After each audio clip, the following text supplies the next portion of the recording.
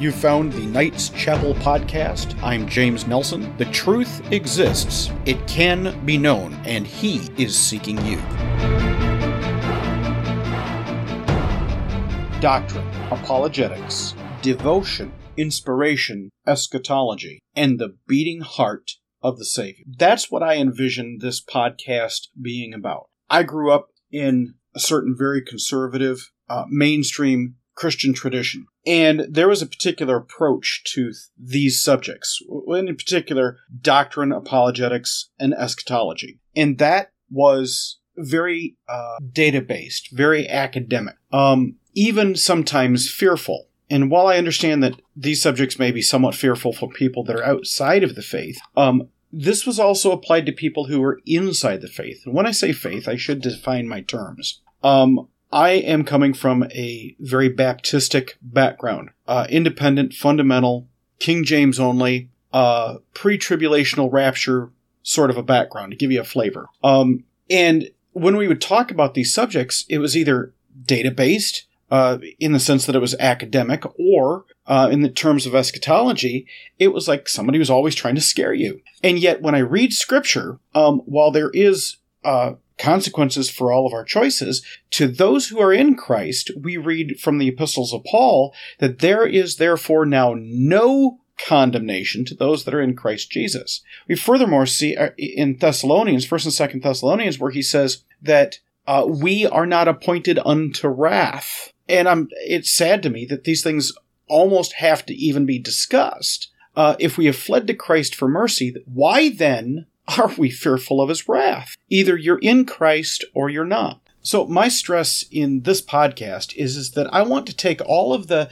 data points that were doctrinally and properly correct and combine them with the heart that Scripture itself tells us was present when the Savior was going about his business, when the apostles were penning these things for our benefit.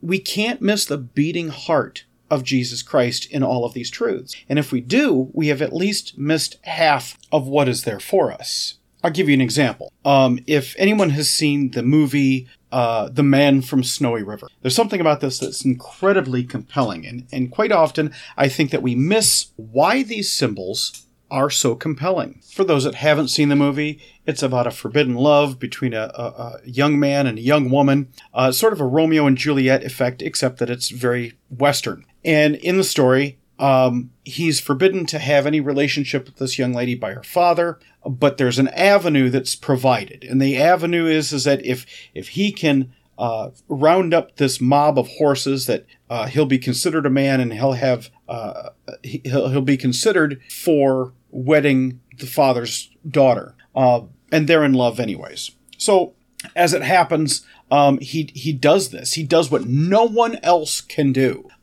He has a mixed breed horse, and where everybody has to stop when this mob of horses goes over the cliff, everyone else has to stop. You hear this whip crack.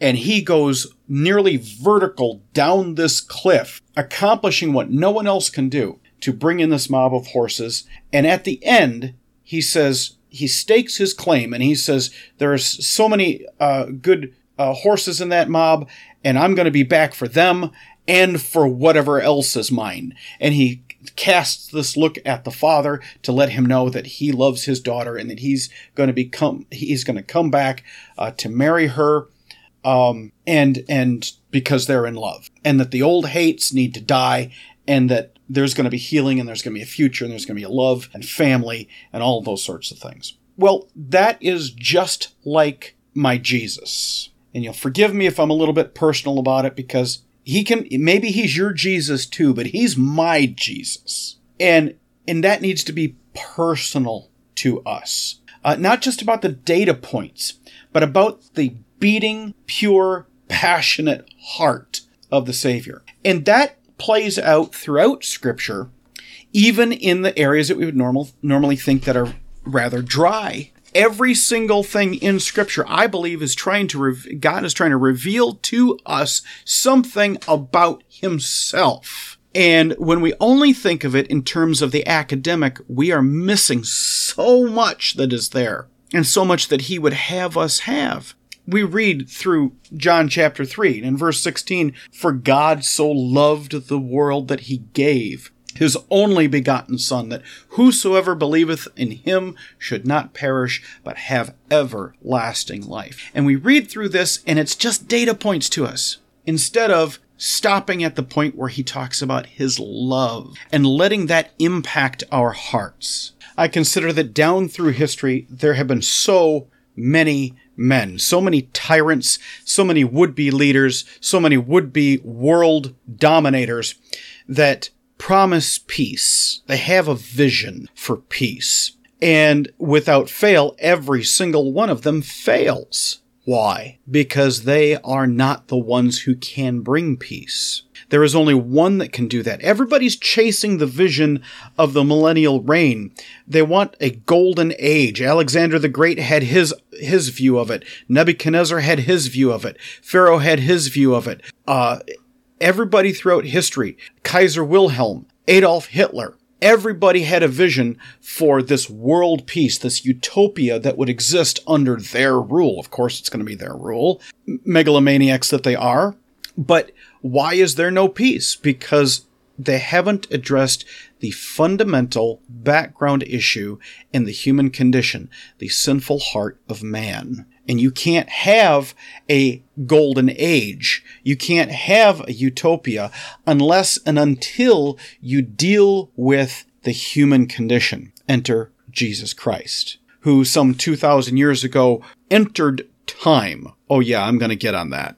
He entered time. Transcendent God, who was before space and outside of time, entered time, lived a perfect life, died a vicarious death, and then 3 days later rose from the grave. Each of these being literal. He did all of it literally. Why? Because there was a point and there was a purpose. The point and the purpose was his love for you and for me. God quite literally would rather die than to spend eternity without you and without me. Because we're so special? No, because love is who he is. And where my very Baptistic brethren will go, amen, when you start talking about the love of God, they almost get a little bit nervous because they're like, oh, well, you're just about that love stuff. Don't forget, love is a truth that is taught in Scripture. And if you play these things out in an imbalanced way, all you end up with is some kind of a control mechanism whereby you can put other people under your thumb. That is the Nicolaitanism discussed in Revelation 2 and 3, that Jesus, who loved the little children, who died on the cross because of love, in Revelation 2 and 3, he says that kind of an unclean control mechanism, he hates the deeds and subsequently the doctrines of the Nicolaitans. Who the Nicolaitans are and what they represented is something I'm going to get into in a later podcast. But for now, I'm going to take a tiny break and we're going to come in and discuss how God is not subject to time.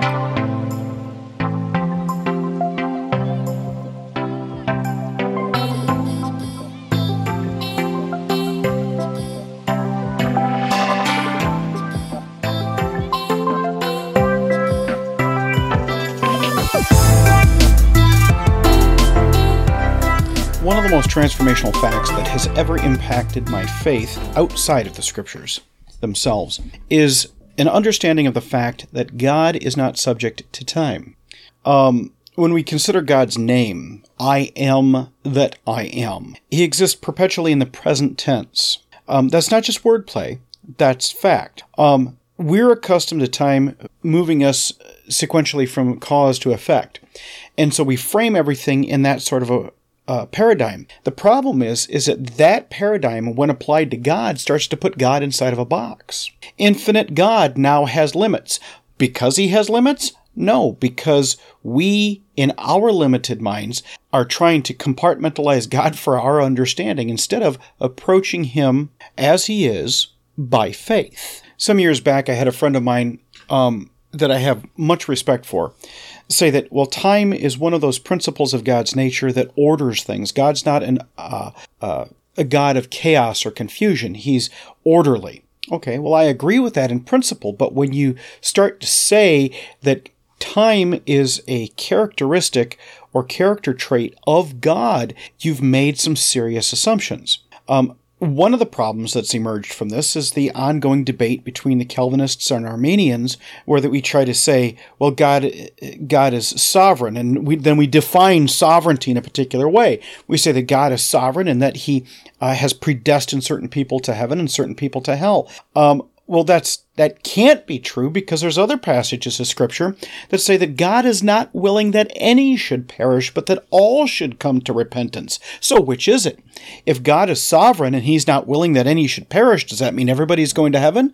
No, certainly not. But whosoever will may come. So it's in the purview of the individual to make a free will decision. We say, well, then God's not sovereign. Well, yes, God is sovereign, because in His sovereignty, He decided to make the choice lie in our hands as to whether we will or not accept His provision on the cross for our sins. Now, when I talk about that, I should define those terms as well for those that aren't familiar with the Baptistic background and what that means. I believe, as the Scripture teaches, that salvation, that is to say, an escape from hell and a relationship with God, finding ourselves in the happy condition that we have a home in heaven that is guaranteed forever. That's what I mean when I say salvation, is by grace alone, through faith alone, in Christ alone. Now let me define those terms. Grace. Grace is what God gives that you can't earn and don't deserve. Okay, when in ancient times someone would approach a king or a monarch for some favor, he would refer to that monarch as your grace. He was recognizing that monarch as the one who could dispense favor, whether that favor was earned, deserved, or not. Grace, by definition, is something you cannot earn and do not deserve, but is a good for you. It's a favor that you might ask for. So salvation is by grace alone. Through what? Through faith alone. There are some folks that teach that you can work your way into heaven. You can't work your way into heaven. If you could work your way into heaven, then grace is no more grace. It's an earning. Okay? And what means of exchange would you give for salvation? If you try to make it be about money, then there's going to be people that were born into poverty and live their entire lives in poverty throughout history that will not be able to gain heaven. Does God create line blocks of people that He intends, despite their best intentions or possible faith towards Him, that they would go to hell? No, certainly not. So it's not about money. It's not about works. If you make it be about works, then what do you do with the line group of people that are physically infirmed and can never do any work? Is it about learning about the Scriptures? No, it's not about learning about the Scriptures. Jesus said on this very topic, "Suffer the little children to come unto me, and forbid them not, for of such is the kingdom of God." A little child is, by definition, simple. They're not sophisticated. They're not knowledgeable. They're simple. But what does a little child bring to the table? Faith. Childlike, simple faith. In Ephesians 2:8-9, Paul says, "For by grace are ye saved through faith, and that not of yourselves, it is a gift of God, not of works, lest any man should boast." In other words, if there was anything you could do apart from throwing yourself on the mercy that is represented by Jesus' cross, if there's anything you could do, then you would have somewhat to brag. There are certain institutions that want to say, well, salvation only resides within our four walls. No, salvation emerges from the cross, and that's the final word on it. It is available to anyone who places their faith and trust in the finished work of Jesus Christ. How do we know that it's finished? Because while He was on the cross, He said, "It is finished." There was no work of man. There was no institution of man. There was no church polity that had to be added to it. When the thief on the cross looked upon Jesus, and said, remember me when you come into your kingdom. Jesus looked upon him and said, this day you will be with me in paradise. That fella on the cross, he didn't have the opportunity to join a church, to get baptized, circumcised, speak in tongues, or anything else. He was immediately ushered into heaven upon his death. Why? Because it was a special circumstance? No.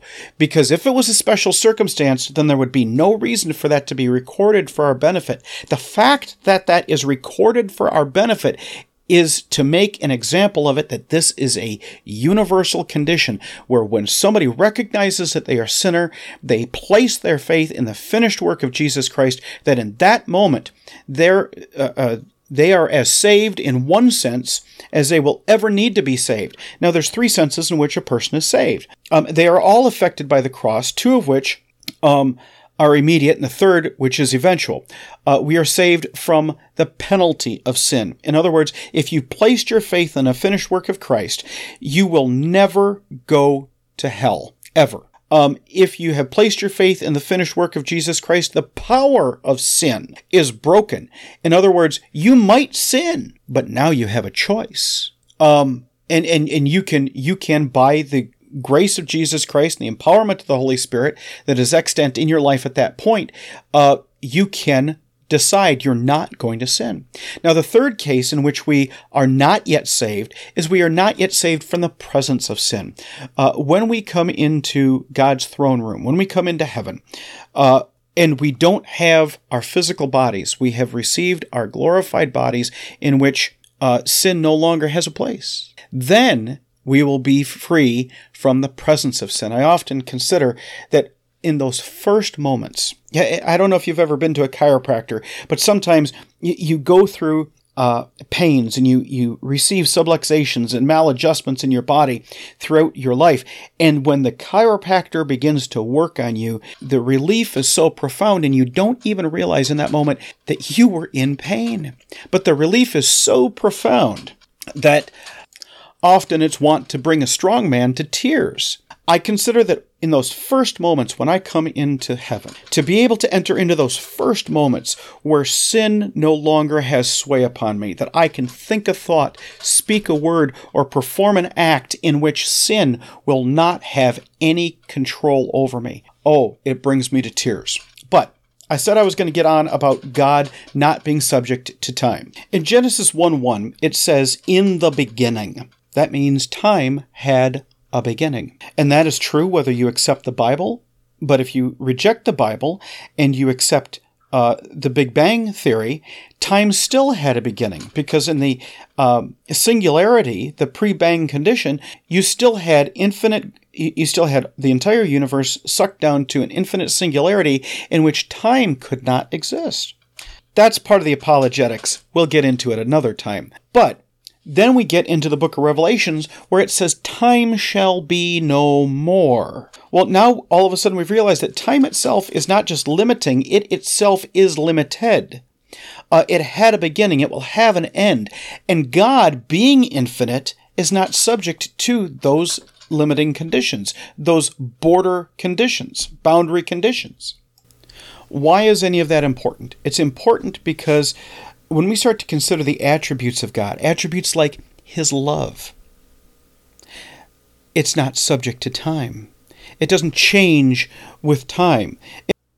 But not only does God's love not change, neither does His truth. All of the attributes of God are in perfect communion and perfect harmony with each other, even though to our mind we kind of try to set mercy as juxtaposed to His justice and His love juxtaposed to His truth. We try to separate these things out.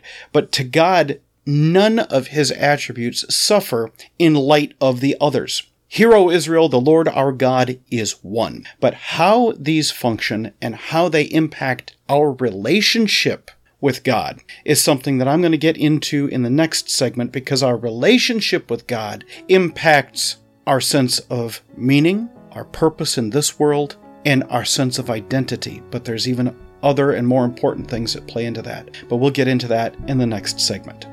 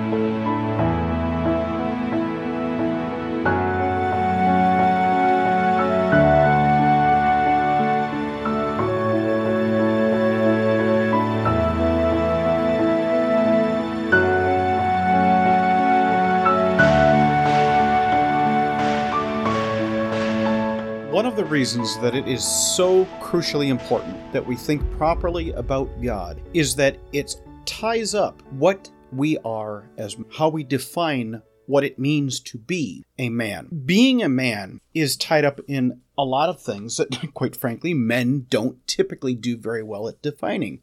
Women tend to be a little bit better at that in some cases, which is an odd set of circumstances, but certainly why we should take the counsel of our wives as something of value, and to live with our wives according to knowledge, as the Bible says, that our prayers be not hindered. And in sharing that particular passage of Scripture, what we are as men plays out across our relationships. The first relationship that we want to think most carefully about, is our relationship to God. One of the things that is crucial to that thought process is that God is not subject to time. Why is that relevant? Because the truths and characteristics of God and how we relate to them exist in eternity, so that those truths do not change. They do not alter. How we relate to them becomes the gold standard by how we evaluate ourselves in light of that gold standard that is the very character of God and our relationship with Him. Part of that process is when we relate to God and we hope to, upon when we find ourselves on our deathbeds, as Mel Gibson in Braveheart said, "In many years from now, dying in our beds, will you give all the days from this?" You know the quote. Finding meaning in your life has to come from something that is less transient, that is more eternal, more permanent. It's in the permanency of our relationship with God that meaning is established. I want to say that again because that's really important. It is in the permanency, the immutability of the character of God that the meaning of our lives, as we relate to Him, as we impact the world, it's how our identity is established. So we have three things that we're talking about. We have meaning, we have purpose, and we have identity. Meaning is, who are we before God? Who are we before a permanent and unchanging standard? And when we're on our deathbeds, will that be something that we take satisfaction in or shame? Will there be regret or will there be a sense of accomplishment? That's the question we want to ask ourselves with regards to meaning. Purpose. Purpose is how that meaning plays out in time, in this life, how we impact the world with our gifts. That's an important thing. I don't know if we'll have time to get into that today, but how we walk in our particular giftings. And I don't mean that necessarily in a Pentecostal sense, but we all have gifts, and we need to be careful that we walk in our giftings in a way that serves God and other people. There's a stewardship to that. But again, that's something we need to get into at another time. Then there's this idea of identity. After we're dead and gone, what is on our tombstone? And by that I mean what other people say you or I were about is going to be determined in how we played out our purpose. All of these things, our purpose is determined by how we walked in our giftings. Within that, we need to be cognizant of who was the giver of these gifts. You cannot walk in your gift apart from walking with the giver of your gift. That impacts your purpose in life. And all of that emerges from the meaning. When God spoke you into existence, what did He mean when He spoke your name? You, and I do mean you, are God's answer to something. It may be that you approach that in how you are dissatisfied with some injustice in the world. It may be in what you love. It may be in what you hate. But there's something that is that itch that you just have to scratch that God says, yes, that's my agency. And when He calls you by name, He's saying, that's my answer to it. Years back, I talked to some people about the existence of God, and they're like, well, I have a real problem with the existence of God because, how do you deal with children with cancer? And this particular person, he was not making excuses. Some people that talk about such things are simply making excuses. It's not that they don't believe in God. It's that they're angry at God. But this particular individual, he was sincere. And I said, you know what? I can see that really bothers you. But let me ask you this. Have you considered that because it bothers you, it bothered God? What if you are God's answer to X, Y, or Z? Have you considered that? And while you're busy blaming God, you're not doing anything about the problem. And this particular individual, there's little chance that he was ever going to be a doctor, so he's not going to come up with a cure for cancer, but he could start a foundation that started collecting money for research, for this, that, or the other. We each have something that really bothers us about the world, or that we really love, and we are irresistibly attracted to that thing, or irresistibly repulsed by that thing. And so sometimes those things that compel us, those things that we even may want to blame God for, consider this. What if it bothered God too? He sent you into the world to be his agency against that thing. Something to think of. On that note, you folks have a wonderful evening, morning, whenever you're listening to this. And just remember that the truth exists. It can be known, and he is seeking you.